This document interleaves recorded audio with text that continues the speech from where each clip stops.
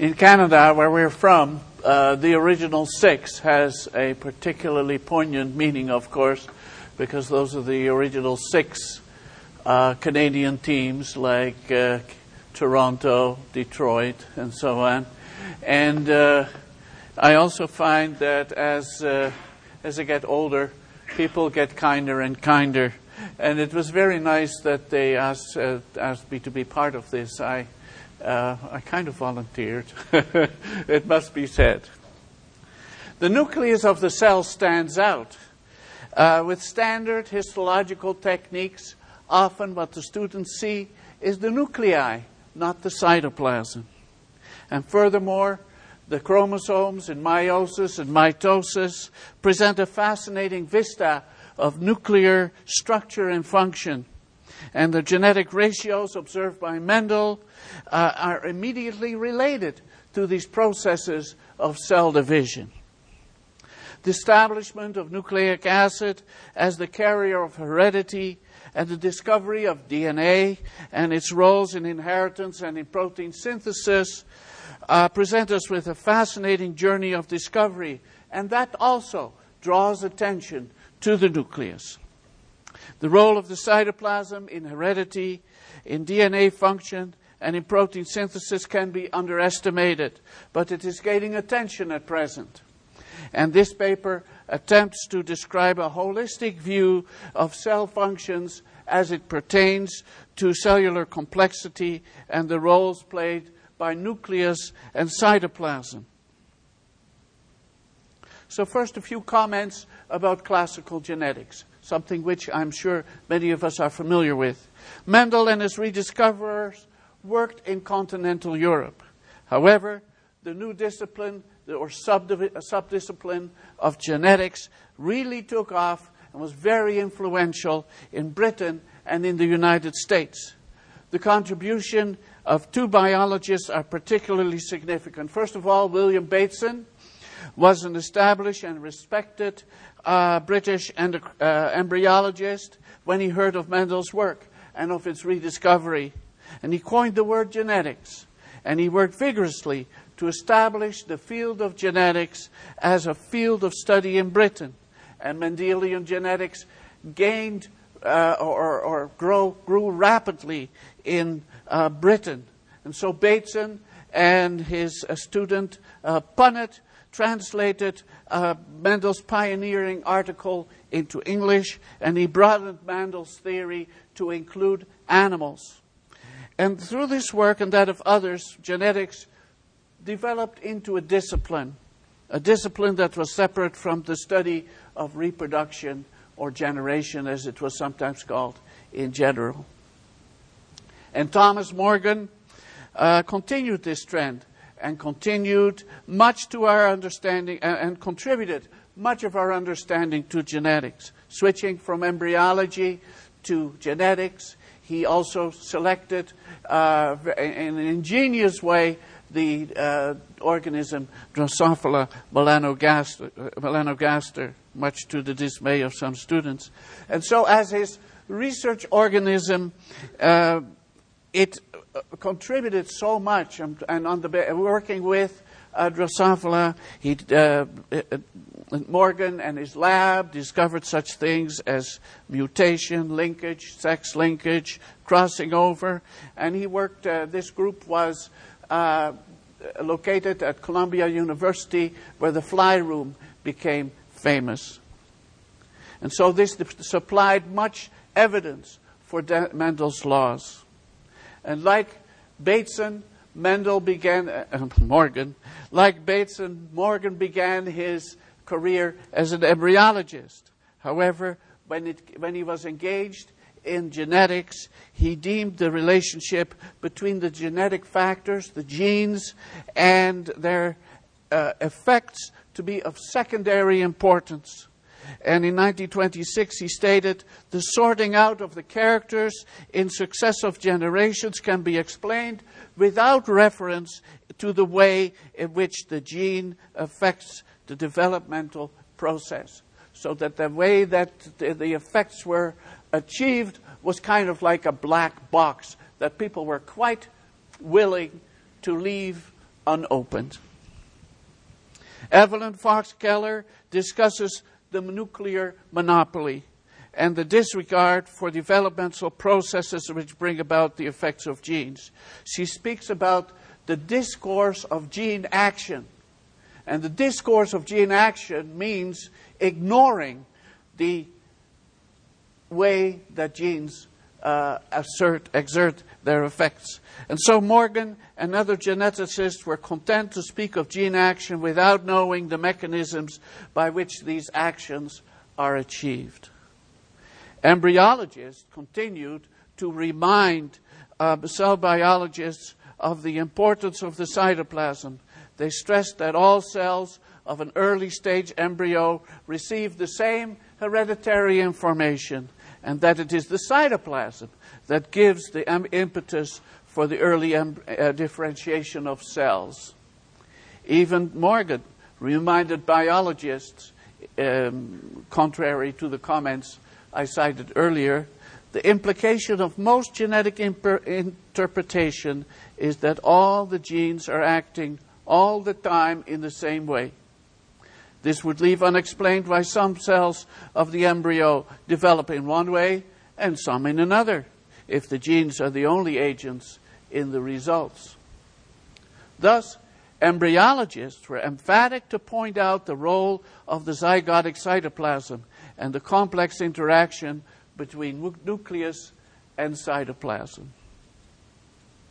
In continental Europe, biologists were less enamored by the Mendelian paradigm and more reticent to ignore the role of the cytoplasm and the mechanisms by which genes exert their effects.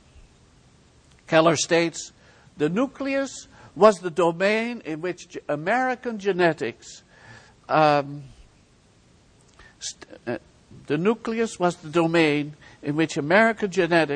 staked its unique strengths associated with American interest and prowess, whereas the cytoplasm was associated with European, especially German interests and prowess.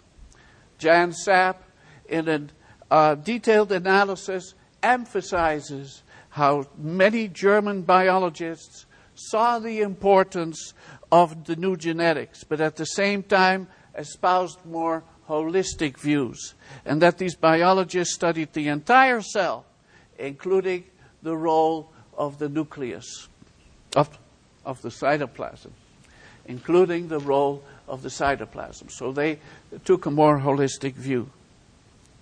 Because the sperm possesses little or no cytoplasm, while the egg contributes almost all of the cytoplasm of the zygote, Keller suggests that the indifference towards the role of the cytoplasm of embryos is also due to a gender bias.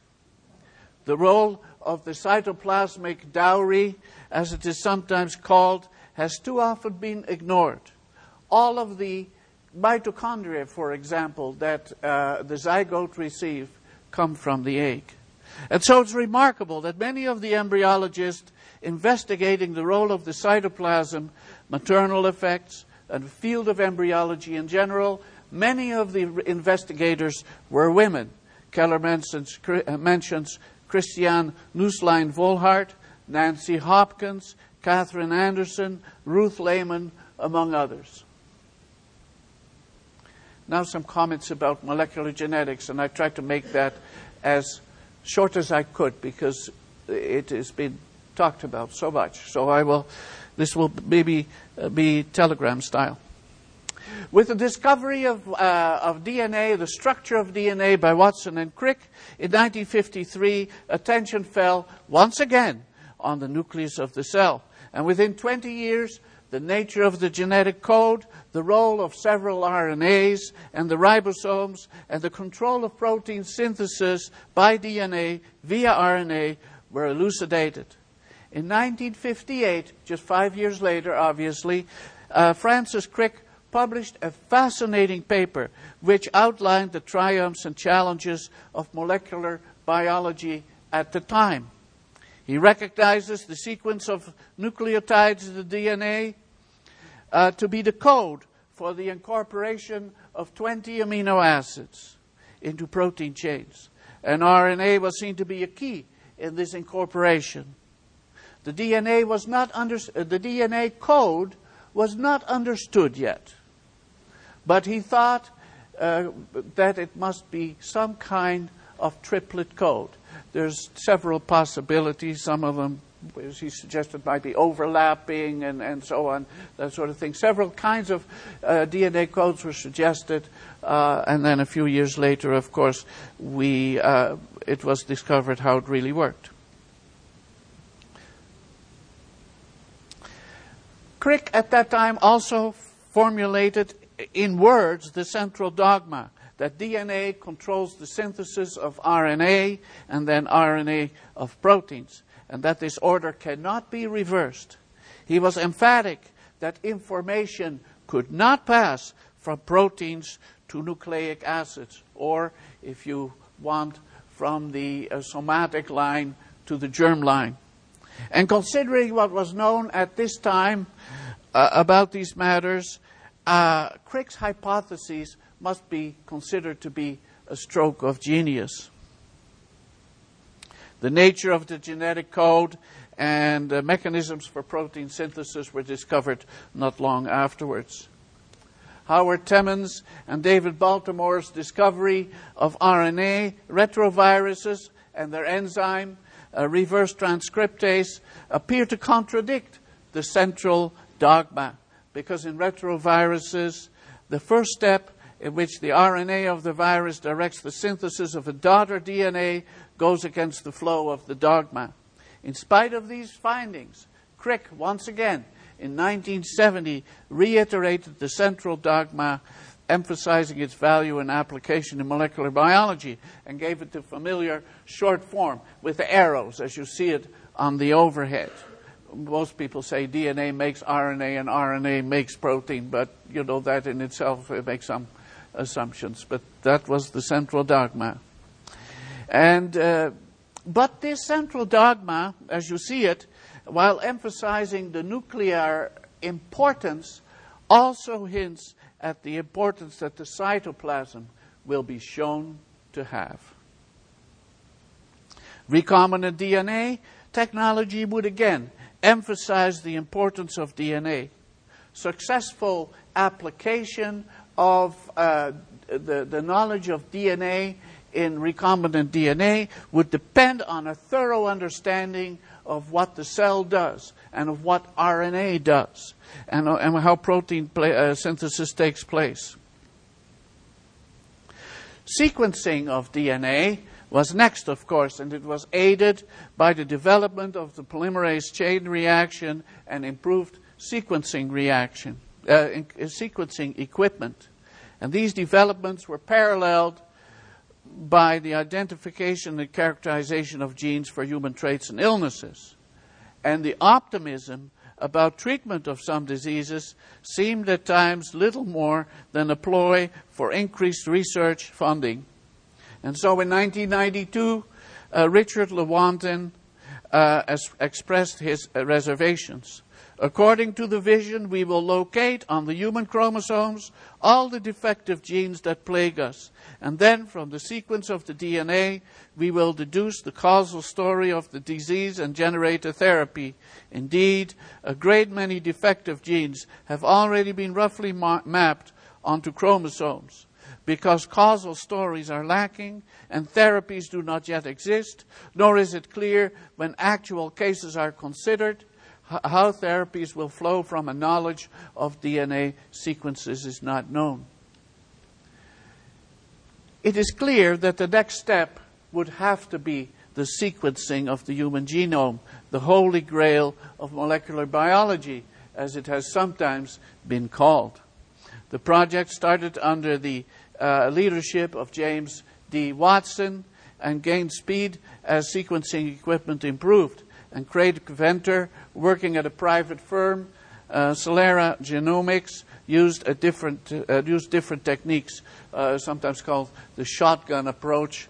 And so he established his version of the genome. And the joint announcement of the completion of a first draft of the human genome on Monday, June 26, 2000, was a momentous occasion. the presence of President Bill Clinton and his role in bringing the principles of the public and private sequencing institutes together certainly made it that. Dr. Francis Collins, who had become the head of the Human Genome Project, and Venter agreed to bridge the differences between public and private approaches to enable the joint announcement to be made. Dr. Collins, an evangelical Christian and member of ASA, and since 2009, director of the National Institutes of Health, has described various aspects of his life and his works in two recent books, and it was great to see him at this conference. So in this first part of the paper, I have briefly described the importance of the nucleus, of genes, of DNA, and the tendency of some biologists to isolate the gene's role from other cell functions and to overemphasize their importance. In the second half of this paper, there may be some things that may be new to you, and I will examine observation and theories that emphasize the role of the cytoplasm in heredity, or that support the existence of mechanisms that operate in addition to traditional hereditary processes. And I've called this section, "The Cytoplasm Strikes Back." In spite of the nuclear monopoly and the emphasis on genes, DNA, and the simplicity of the central dogma, there have been various thinkers and lines of evidence that have countered this trend. So first, I would like to say something about the complexity of genetic mechanisms. The central dogma, DNA makes RNA and RNA makes protein, and the simplicity of a gene for this and a gene for that would soon be shaken by the sheer complexity of genetic mechanisms within the cell. Life is complicated, proclaims the title of a recent article in Nature. All of us would agree with that. In it, the author goes on to describe that web-like networks better portrays the multiple pathways between many genes and their products and effects. These web-like networks can be so complicated that in some cases they have been referred to as hairballs. This complexity of gene-effect relationships is examined and highlighted by Evelyn Fox Keller in her book, The Century of the Gene. In her book, Keller lauds the Human Genome Project because it has changed our concept of the gene and our ideas about genetics and protein synthesis. When gene action was investigated in labs all over the world, the complexity of the processes was found to be just astounding. DNA was found to be of several kinds, coding, regulating, and some was labeled prematurely as junk. Split genes, alternative splicing, genes coding for several proteins depending on how they were read, post-transcriptional modification added to the complexity.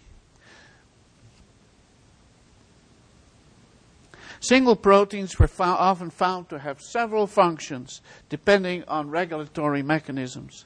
Keller also examines the complexity of how a genetic program shapes the developing embryo. She concludes that the classic image of a gene will be difficult to replace because it will shatter a popular icon. And furthermore, Gene Talk is an effective tool for persuasion, for funding applications, and for marketing gene-based products.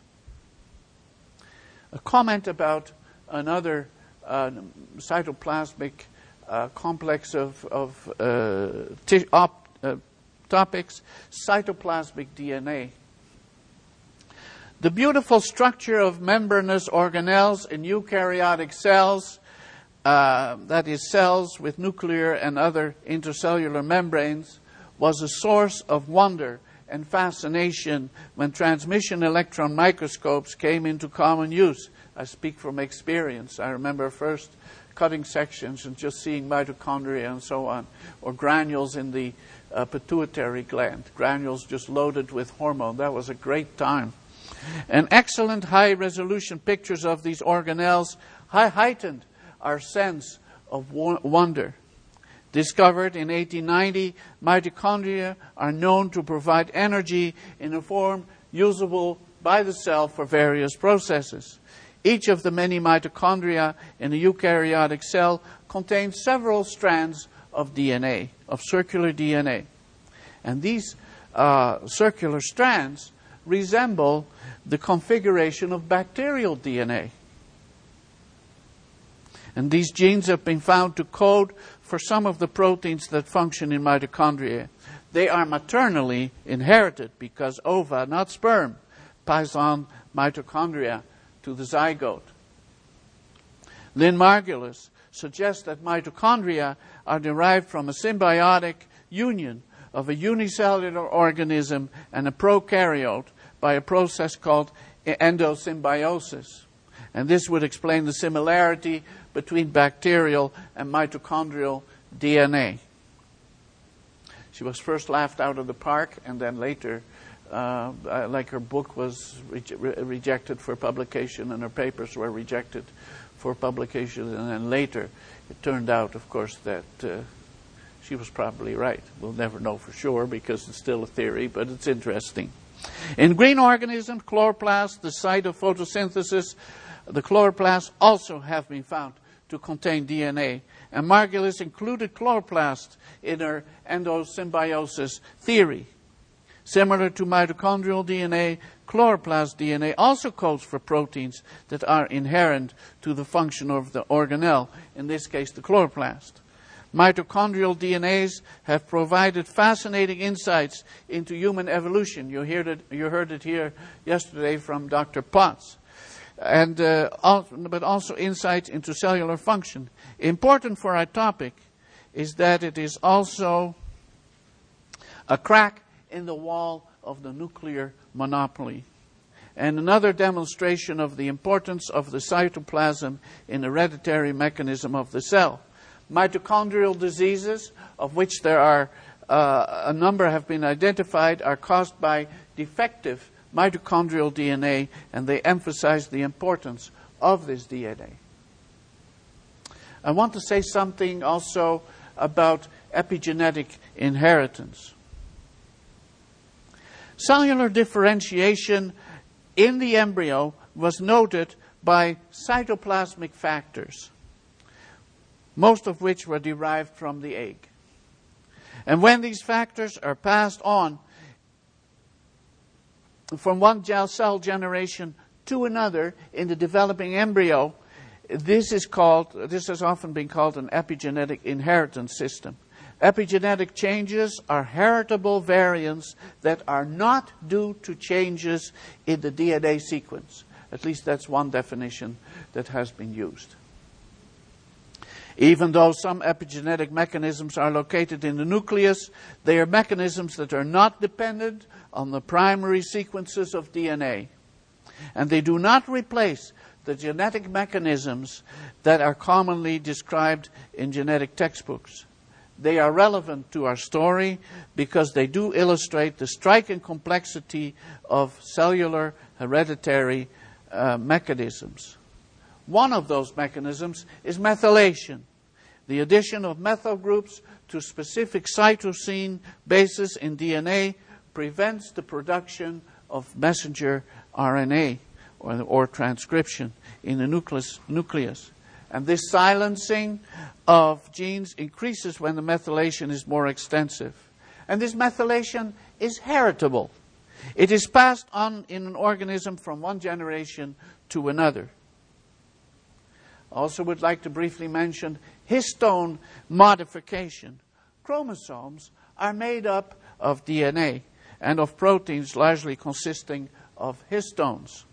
These histones can be modified by acetylation, by deacetylation, methylation, or modified in other ways. And these changes can increase or decrease transcription, and they can be passed on from one cell generation to the next.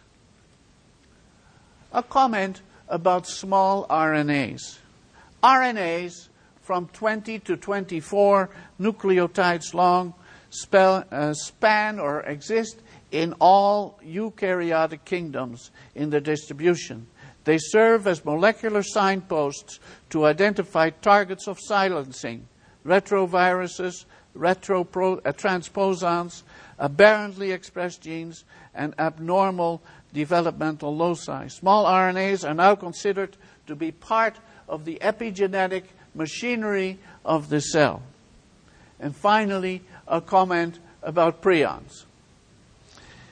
Prions are included in some biologists' lists of epigenetic mechanisms. They are small, misshapen cellular proteins that can be the cause of several severe diseases. Creutzfeldt-Jakob disease in humans, bovine spongiform encephalopathy in cattle, or mad cow disease, and chronic wasting disease in elk and relatives are just some of the diseases. Various normal proteins can be misshapen sporadically, that is spontaneously or by causes not understood.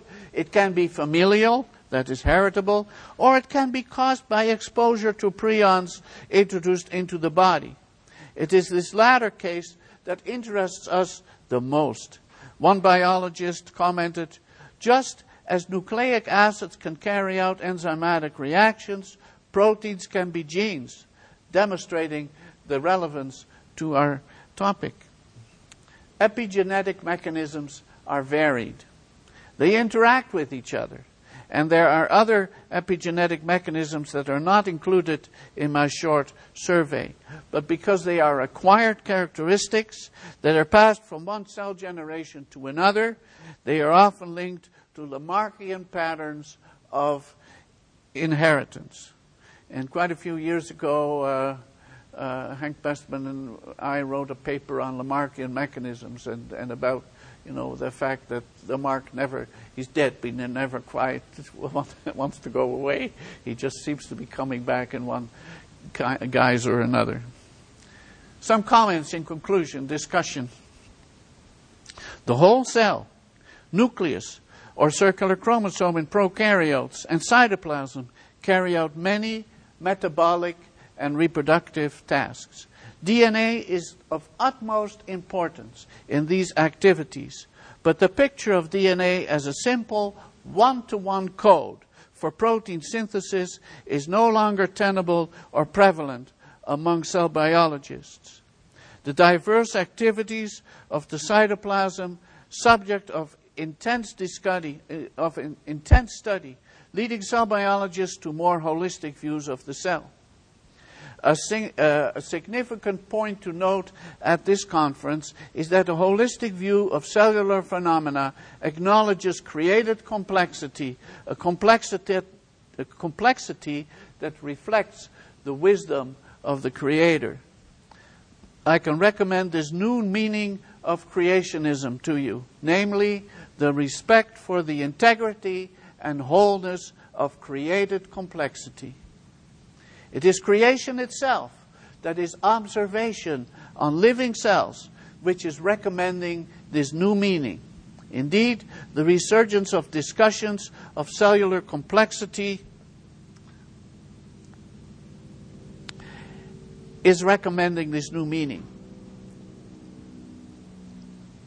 And one author showing openness, he suggests that the new complexity discussion is opening the way for more theistic views. And I can give you some references to this if you like later on. I have that with me.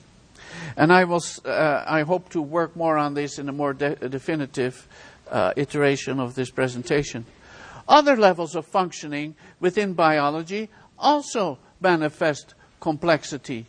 Biology textbooks routinely describe several levels of functioning, such as organelles, cells, tissues, organs, organ systems, organisms, population, communities, ecosystems, and the biosphere. These levels manifest their own complexities that are biological in nature, and such complexities then as the regulation of hormone levels, the intricacies of animal behavior, and the control of population sizes all need their own place in the history of biology in order to do justice to the integrity of creation and design. In a sophisticated discussion of the complexity of the living cell, a Dutch worker, Bruggeman, and co-workers point to the usefulness of reductionistic and non-reductionistic approaches to the study of the cell. And these authors suggest that the complexity of the living cell should not be ignored, and that this complexity has brought new life to the approaches of systems biology and emergence. Attempts to do justice to the complexity of the living cell have led to a new subdiscipline in biology, systems biology. And the goal of systems biology is to construct models for the dynamic behavior of whole biological systems. And its aim is to understand biological processes as whole systems instead of as isolated parts. So in the next presentation, Dr. Hank Bestman will discuss systems biology. In the current edition of a standard introductory biology textbook by Campbell, the concepts of emergence and the uniqueness of biological phenomena are stated clearly in the opening pages. New properties emerge at each level in the biological hierarchy. These emergent properties are due to the arrangement and interaction of parts as complexity increases. I listed some of the levels of biological functioning above. Emergence has also given rise to levels above the biological: language, logical thought, art, culture, for example. In the talk to come, Jordan Brandsma will explore the complexities of emergence theory as it applies to biological theory. Complexity, systems biology, and emergence. These concepts should gain currency amongst ASA members as they seek to do justice to created reality. Thank you.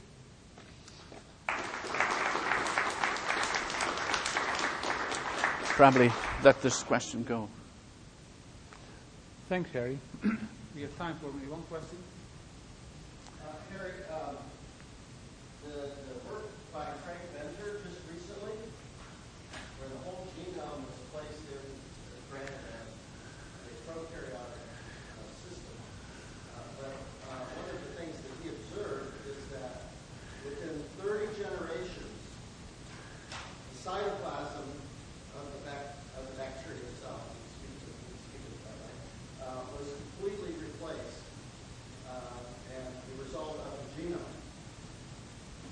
Granted, one generation at a time transfer would still result in the cytoplasm having. Over the course of time, he observed and actually documented that the cytoplasm was completely determined by the new genome.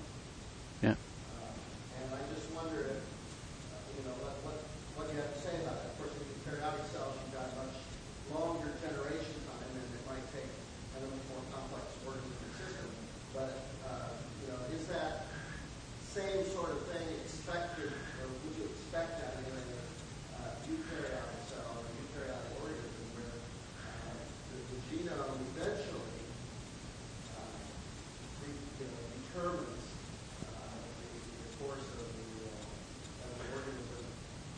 I don't know whether, Terry. Places all of Yeah. the factors that are working. Terry, I really like your question.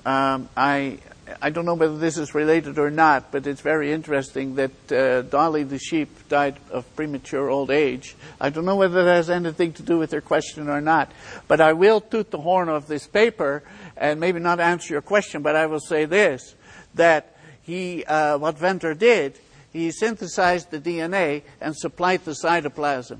If he would have done it the other way around, that would have been very interesting. But that's not their question.